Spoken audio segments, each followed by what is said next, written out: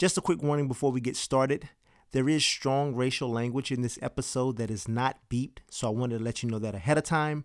Also, this was a COVID episode, so it was recorded via the internet, so there will be some feedback at certain times, but overall it's still a quality audio broadcast, and thank you so much for tuning in with us.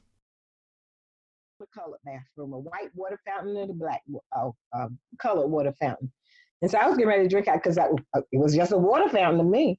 And he says, Daddy said, "No, baby, you can't drink out of that one." And I says, "Why? It's water." And he said, "No, you got to drink out of this one." The white one was just clean. The black one was, filled with a lot of the lime, on the metal itself. It didn't look clean at all. I didn't get in the water, but and so.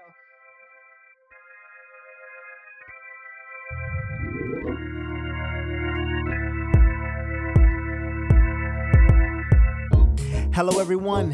Welcome back to Objects in the Mirror. That's right, Objects in the Mirror, the podcast that asks the question, as it concerns the racial history of our country, are the objects in the mirror closer than they appear or not? So glad to be back with you.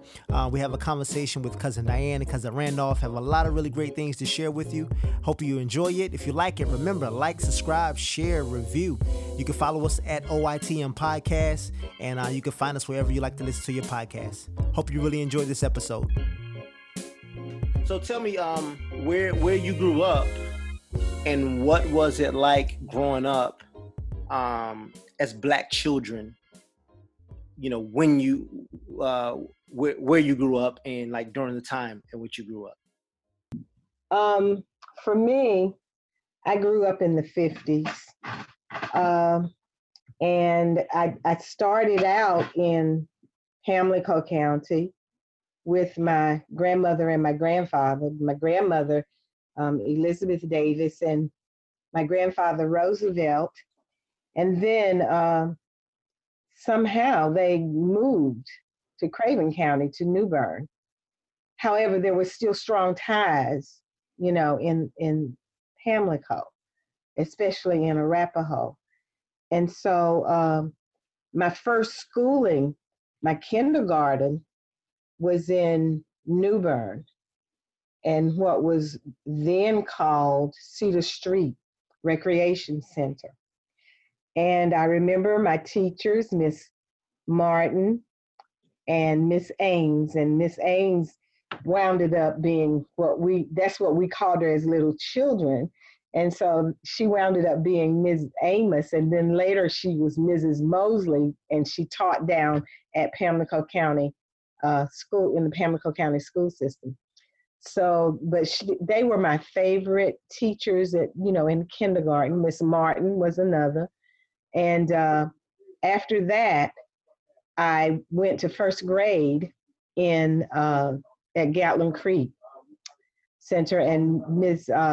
Queen Hudson was my first grade teacher. up? So we were like commuting back and forth, during that time. And Ms. Hudson was phenomenal as a teacher. Miss Queen, she was really a nice teacher, a teacher that was very informative, and she cared for her students and all. And this was in the segregated time of history for us.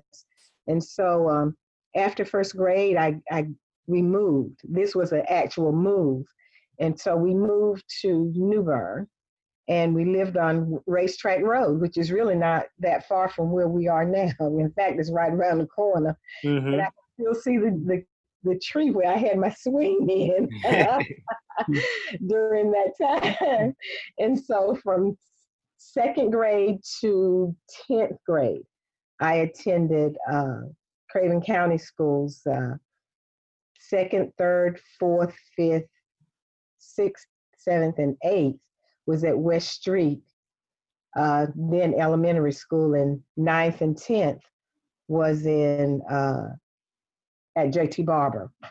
So my grandfather passed at that time, and my grandmother did not want to live on Racetrack Road. It was just the two of us, and during that time the road was dirt, and anything could have happened. during that time. And I'm giving you an abbreviated version of everything. And so we wound up moving to Arapahoe, and that's where we stayed. And I finished my 11th and 12th grade year in Pamlico County schools. Last year was when segregation was supposedly demolished, and I graduated from Pamlico County High School. So you graduated from Pamlico.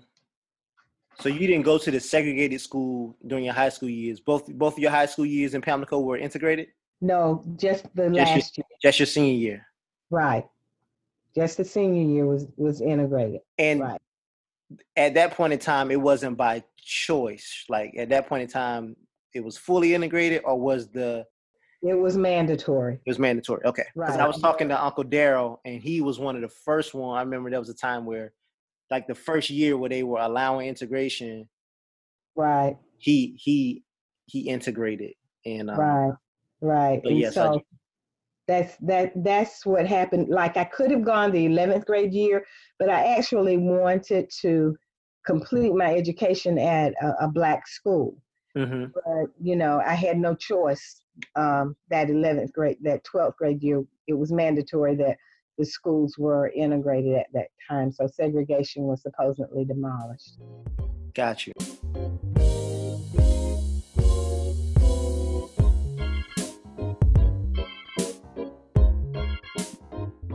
So that's my educational part, unless you want me to go on to college too. That's good. I want to hear from how about you, Cousin Randolph? Can you give me some context for how you grew up? Well, yes. I grew up in the 50s, and it was good when I was a real small guy, when mom and dad them got so this is about at the age of, those I can remember, about 5 or 6 years old, that we could come out the house and play. It was good then. And then when we got a little bit older, and then because we grew up in an all white neighborhood, it was all white. We were the only Blacks in that neighborhood doing the time. Wow. And so it was kind of good, long and then when I was small. When I got in the grades of about the 5th or 6th grade, the little white boys started coming over, we would play ball and, baseball in the yards. And then after a while, it had a place where we go and meet that we called, it was on the Leland Road. We call it the Bridge. Mm-hmm. Where you were born? I was born in Reelsboro. Okay. Called Reelsboro. That's where I was born. And so we would go down to the bridge and we would play, and they had a little fish in the creek. So we used to catch the little fish and stuff. We used to fish together. And it was a lot of fun. And then when it started getting a little, sun going down a little bit, Mama would start yelling, y'all. They called me Squeak when I was growing up. Squeak, it's time for you to come on home. Okay, Mama. What they call you? Squeak. And they still call. That's why they call me now. Squeak. Yeah, your grandmother, she was the only one, who else? They called me Randolph. Only a couple of people around call me Randolph. People. Rest of them is Squeak. Yeah. That's how you know me. And but anyway, my brother's name was Fuzzy. So it was Squeak and Fuzzy. We rode together. And so like I was saying, it was fun. And then the little white boys, they will come and to mom and dad. They know exactly when mom was cooking. They used to come and hang around to the back doorstep wait for mama to give him a biscuit. Okay. He could really cook. That was a good thing. So mom, she would give him a biscuit, and and after they get the biscuit, they were happy. And so, like I say, about fifth, sixth grade, with the white boy, they would hang around the house. Okay, we would play while the sun was up. This is the cute part. When the sun went down, we hear, "Hey nigga, hey nigga." I said, "I asked my brother, did you hear that?" He said, "Yeah, them jokers calling us a nigga." I said, "Okay." And the next day come, same playtime in the afternoon. Everything was fine. Hanging around mom and dad at back door step. Mama give them a biscuit. Time the sun go down, get night. Was a nigga. Wow. Okay. Me and my brother, we said, you don't have to put this in there neither. Say, if they do it tonight, we're going to get them. Hey, that got to go in, Cousin Randolph. That got to go in. And so maybe for the next couple of days, they didn't do it. But they will come to the house, do the same thing. They used to eat mom and dad in the house all the time. And when that evening come, that night come, with the same thing. So they did. They did it again. Me and my brother had BB gun. Back then the BB gun wasn't that strong. Right. It would put a nice sting on it. And so we didn't bother with BB gun. We went down to the bridge. I just a nice to them. It was about 4 of them. And we asked, what was that you all called us the other night? Nothing. Yeah, somebody was saying something. It wasn't me. Okay, better not hear it again. So about the next day, we heard it again. There were 3 of them down there. Me and my brother took them BB guns. Let me tell you something. Boy, we started shooting. They said, "Oh God, they shoot! They shoot!" Them cats started heading down that highway. It was too late then because we had the bean on. Never underestimate the power of your words. See, we live in the age of word count. Every syllable is tallied and held in record, so you best make your words count. Because life and death are in the power of the tongue. And I see somewhere you were still doubtful. Just think about all the lives lost as a result of cyberbullying. With a click of a mouse and some typed letter, souls are crushed and hope is fettered. There's too much going on in this world, so I can't keep wasting words. So many of us believe we were made in the image of God, but we fail to realize that just as His words give life, ours have the same effect. And no, we may not be able to bring planets into existence with our words, but our words shape the world around us. For you see, your words create your world. What you breathe into this world will be the framework for the life that your portrait will be painted in. This is why complaints are nothing more than ink blots on a freshly printed page. They take the focus off the words, and in some cases, hide a part of the story. This is why every word that I spit is handpicked. It was carefully considered and cautiously critiqued, because while I'm whispering sweet nothings in y'all's ear, there was someone literally dying to hear words like, hello, what is your name, you matter, or the most dangerous word in the world, love. Then that calmed down for a while, still growing up. And so after a while, they kind of, weaning off. When you're getting a little bit bigger, you start weaning off. And when you say that, you mean like not your friendship began to kind of wane off. That's what you're saying? Yes, it will kind of start dwindling, dwindling away. And so, and then they was getting older themselves. And then we were working also in the community. And it was like for the parents, some of the parents, we used to work for some of their parents who will call them that's a nigger. Mm. And so we work for them. They the parents will say it. Excuse me. You said the parents will say it. We work for their parents. Some of okay. their parents, cutting their grass. And okay, I got you. And so they got demanding. They were sending their little grandsons or sons over there, and they would tell my father would say, my grandmama say, you all come over there and cut her grass. And so they just shouldn't have let my dad hear that. They say you won't be cutting another grass in this neighborhood. Yeah. Now were you in high school? No. Still between the 5th and the 8th grade. Yes, and I haven't gotten to the good part yet. And so we didn't only work for them. We only worked for storekeepers. We worked for the Potters. We got the truck stop in Reelsburg. We worked for them. We worked for Linwood Goodings. He had a great big turkey farm.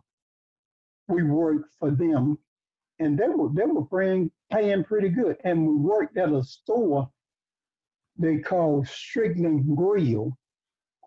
We used to work for the owners of that store, the husband and wife.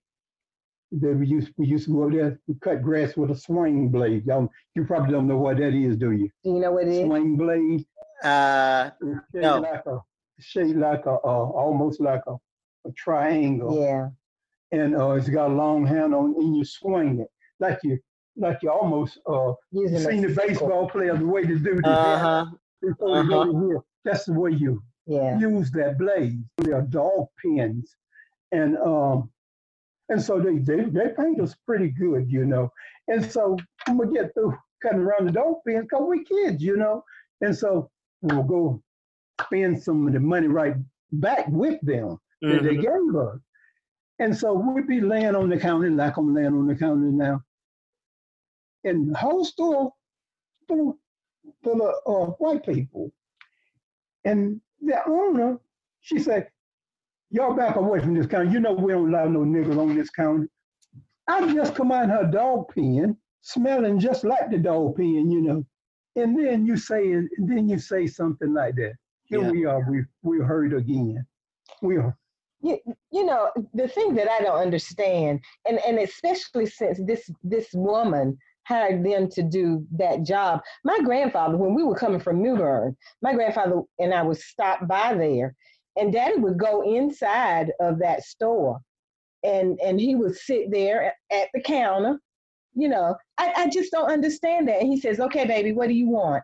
And I would tell him what I want. The woman would give me what I want. Nothing said. That's why I told Rand all the time, I cannot understand why this woman would do such a thing. Was it just because it was them or what? Because I know if they had said it to my granddaddy, he would have turned the whole place down. It could have been, just because it was us. Because but that wasn't right. We were the only one. We were the only black family in that neighborhood. So could you tell me, how did that happen? Because, how do you end up in as the only black family in a predominantly white neighborhood? Because I'm reading now how things were done to kind of try to prevent that. Okay. What had happened, as far as I know of, my dad, he had been looking for land. And so what happened, he couldn't find no land. So the next thing that was in his mind, he was going to move to Washington, D.C. Mm-hmm. And so evidently this Cahoon man, the Cahoons, they live in Grantsboro. Mm-hmm. My dad found this piece of property. And so he bought it. He bought the property. And I guess he had been looking for property other places, but Either it was too high, he wasn't able to get it, and probably that's what it was. He wasn't able to get it Because he was the only one. because he working. was the only one working through my whole life. Mom never worked. Mhm, She never did. He was the breadwinner of everything. mhm. And so this is how we wound up into Reelsboro. Being the only black family there, I don't know. Other people, as far as I can, my perspective that they didn't choose to live there in Reelsboro during the time, because it was an all-white neighborhood. A lot of blacks didn't want to live in no all-white True. neighborhood. That's true. And so it didn't matter with my dad, Okay. It didn't matter. And so this is how we wound up there in that neighborhood. But what I don't understand is why, okay, here's a black man going to a white man in order for him to get property. Why would this white man sell it to a black man if it was a totally white neighborhood? Money. That's the only thing. Well, he could have sold it to anybody. You know what I'm saying? He could have, but during that time, I don't know whether anybody had been to him. Right. I don't even know where a for sale sign was Right. ever on there, Okay. on the land, Okay. because I don't know what kind of a relationship my dad had with this Okay. guy, I got you. And so It's interesting too, because I wonder if he received any pushback for selling it to a black family. I mean, I think that Mhm. that might not have been an easy thing for him to do. That's As true. far as, because I know that again, with things I've been reading, there was pressure on while people couldn't out explicitly say it, and but there was pressure like don't sell this to a black family, Right. to keep the neighborhood quote unquote as it is. Right. Keep it pure. That's interesting. That's interesting. Yeah, that context that you grew up in. And let me tell you this: he had the guy where Dad bought the land from. He had a son. Okay, the piece of property that we bought, and the piece of property, the next piece of property, were right beside him. This same guy owned the property. So his son, he used to be in the neighborhood too. And he made the comment, he said, if y'all run me off in y'all property, say I wouldn't have to go nowhere but across the ditch there. I said, well, and he was right. That's all the far he had to go, across the ditch. Just not even long as your arm. Right. And so he go there. You couldn't touch him because he was on their land.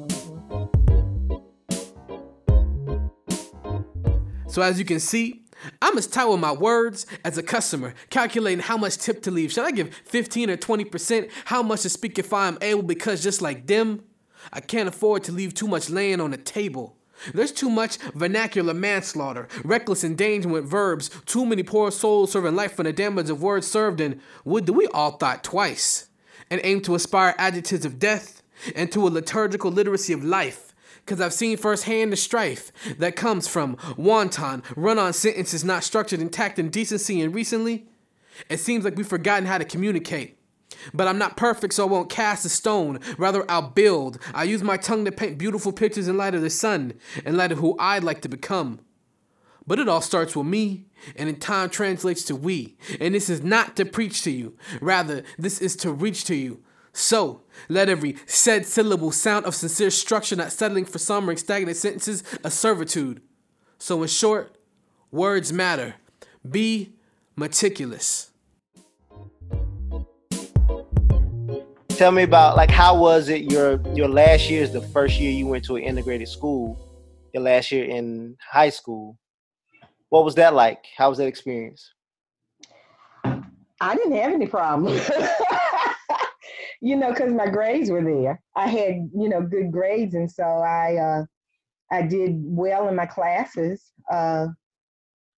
The only thing, that where there was a problem that I can really remember was there was like some Black kids who were protesting about something, and I can't remember what it was, but it was not fair. Seems like it had to do with the yearbook or something, but I can't remember exactly what it was. And so they walked out. They walked out of class. They walked out of class, and I walked out, but I can't. I went back to class. I wish I hadn't, but just for the fact of being there with one voice, I was there. And but as far as me not being treated fairly, I think my work spoke for me, and I really didn't have a problem with any of my teachers that I can recollect. None. So I mean, it was fine with me because, see, I think the difference was when I went to school here in New Bern, we were, even though we were in a segregated school, we still had good materials that were being used versus with Randolph and from so many others that were in his grade level and going to the same school, where you had the hand-me-down books and all of that. And I'm not saying that we didn't have those, but I think that our books were, better condition. The materials were in better condition than theirs were. So, I was just used to having good materials, and I was like a sponge. I was soaking up as much as they gave, So by the time you came along in your senior year, they had been having some Black students at the high school. Was it just 1 year prior to you, or had it been a couple of years prior to you? See, that part, I really don't know. Okay. I remember some of the people who were in my class had gone over to the white school, Pamlico County High School. Some of them went over there, but see, I didn't know them because I never went to school in Pamlico except for that 1 year. Okay. So I don't know who was there, who was not there. Like I said, I thought that I thought that we were going to graduate from the Black school, and then that year, 1969-70, that's when they went into total integration. And so I don't know, right? Like, so I have thoughts about segregation, right? I think at the end of the day, segregation has caused a lot of what's going on today. And then there's still segregation. Like, I live in Milwaukee, and it's a very segregated city. Like, what role do you think segregation played in some of the things that we have going on today between races? Well, one thing, what I think that is going on, that I can see is going on, if we had integration, being segregated, so you missed out on some things, that where if you was integrated, you could have been in the mix, getting what everybody else was getting. But by being segregated, it was like you was left out. You was just left out a lot of things, and you didn't know about it. Just like a lot of things that when they did integrate, there wasn't going on in the Black school, was not. And so therefore, and so when they were teaching, from my standpoint, from what I heard about this, when they was teaching, you was just out of the loop. Mm-hmm. You was just all the way out. And if it had been integration, it wouldn't have been all these many questions being asked today as to ask. A lot of people, you're not studying no Black history. You don't know how the Black culture. You don't know. And the whites, a lot of the young whites, they don't know what the Blacks went through with. But if we was intertwined together, you would have known what we would be going through if you was treated fairly. you would treat me like you treat this one over here, you would know. But other words, they was just left out of each, not only the black, some of the white, and some of the blacks. It was just left out of the loop because you didn't know. Yeah. One of the things that we're finding out, and I think you mentioned this yourself, but you didn't understand it fully, I think, until after you got stopped that time. But, it's so easy to say, oh, it's all in your mind. It didn't happen. It's not that way. It's not what you think. When you have gone through it and you have lived through it, you see things from a different perspective. I know when we talk to our girls about certain things that they see and certain ways that they see things, they can't understand what we're saying because we've lived through it. They only read about portions of it. Mm-hmm. So therefore they don't understand it. The only thing that they see is what's here and now. But the older they get, thank God, God is opening up their eyes to see some of the things that we have been telling them all along that they were saying. Well, they didn't say this, but I'm saying that they probably thought it. They thought we were dinosaurs. We didn't know. We didn't know what we were talking about. And I'm going to give you a good example of this. Our oldest daughter, when they sold their house some years ago, my child had up all this black art in her house, and she had a wedding picture up, beautiful pictures and all. And people would come and they would look at the house, but nobody would buy it. We told her, take the pictures down. Don't let the pictures be there to see it. They didn't tell us until after the house sold, but the house sold. So nobody wants to stay in a place, and I'm so sorry that it's like that, but nobody wants to stay in a place where a Black person has lived. And that's so sad because Black people can be just as clean as the next people, But that's just the way society is. And if there had been integration during our lifetime, we probably, like we probably would have looked at our parents and thought the same identical thing. Oh, y'all, it's not like that anymore, until we had gone through the situation ourselves. Well, there's another episode of Objects in the Mirror. I really hope you enjoyed my conversation with Cousin Diane and Cousin Randolph. Hope to bring you part 2 of that conversation really soon. The poetry that you heard was from a guy by the name of Kenny Fresh. You can follow him on Twitter at KennyFresh1025. That's at KennyFresh1025. His website is www.refresherpoint.com. You can follow him on Facebook, facebook.com/refresherpoint, and Instagram at refresherpoint. Go check him out. Really, really great artist. If you like what we're doing here, remember, like, subscribe, share, review. You can find us wherever you like to listen to your podcast. Objects in the Mirror. That's right. Objects in the Mirror.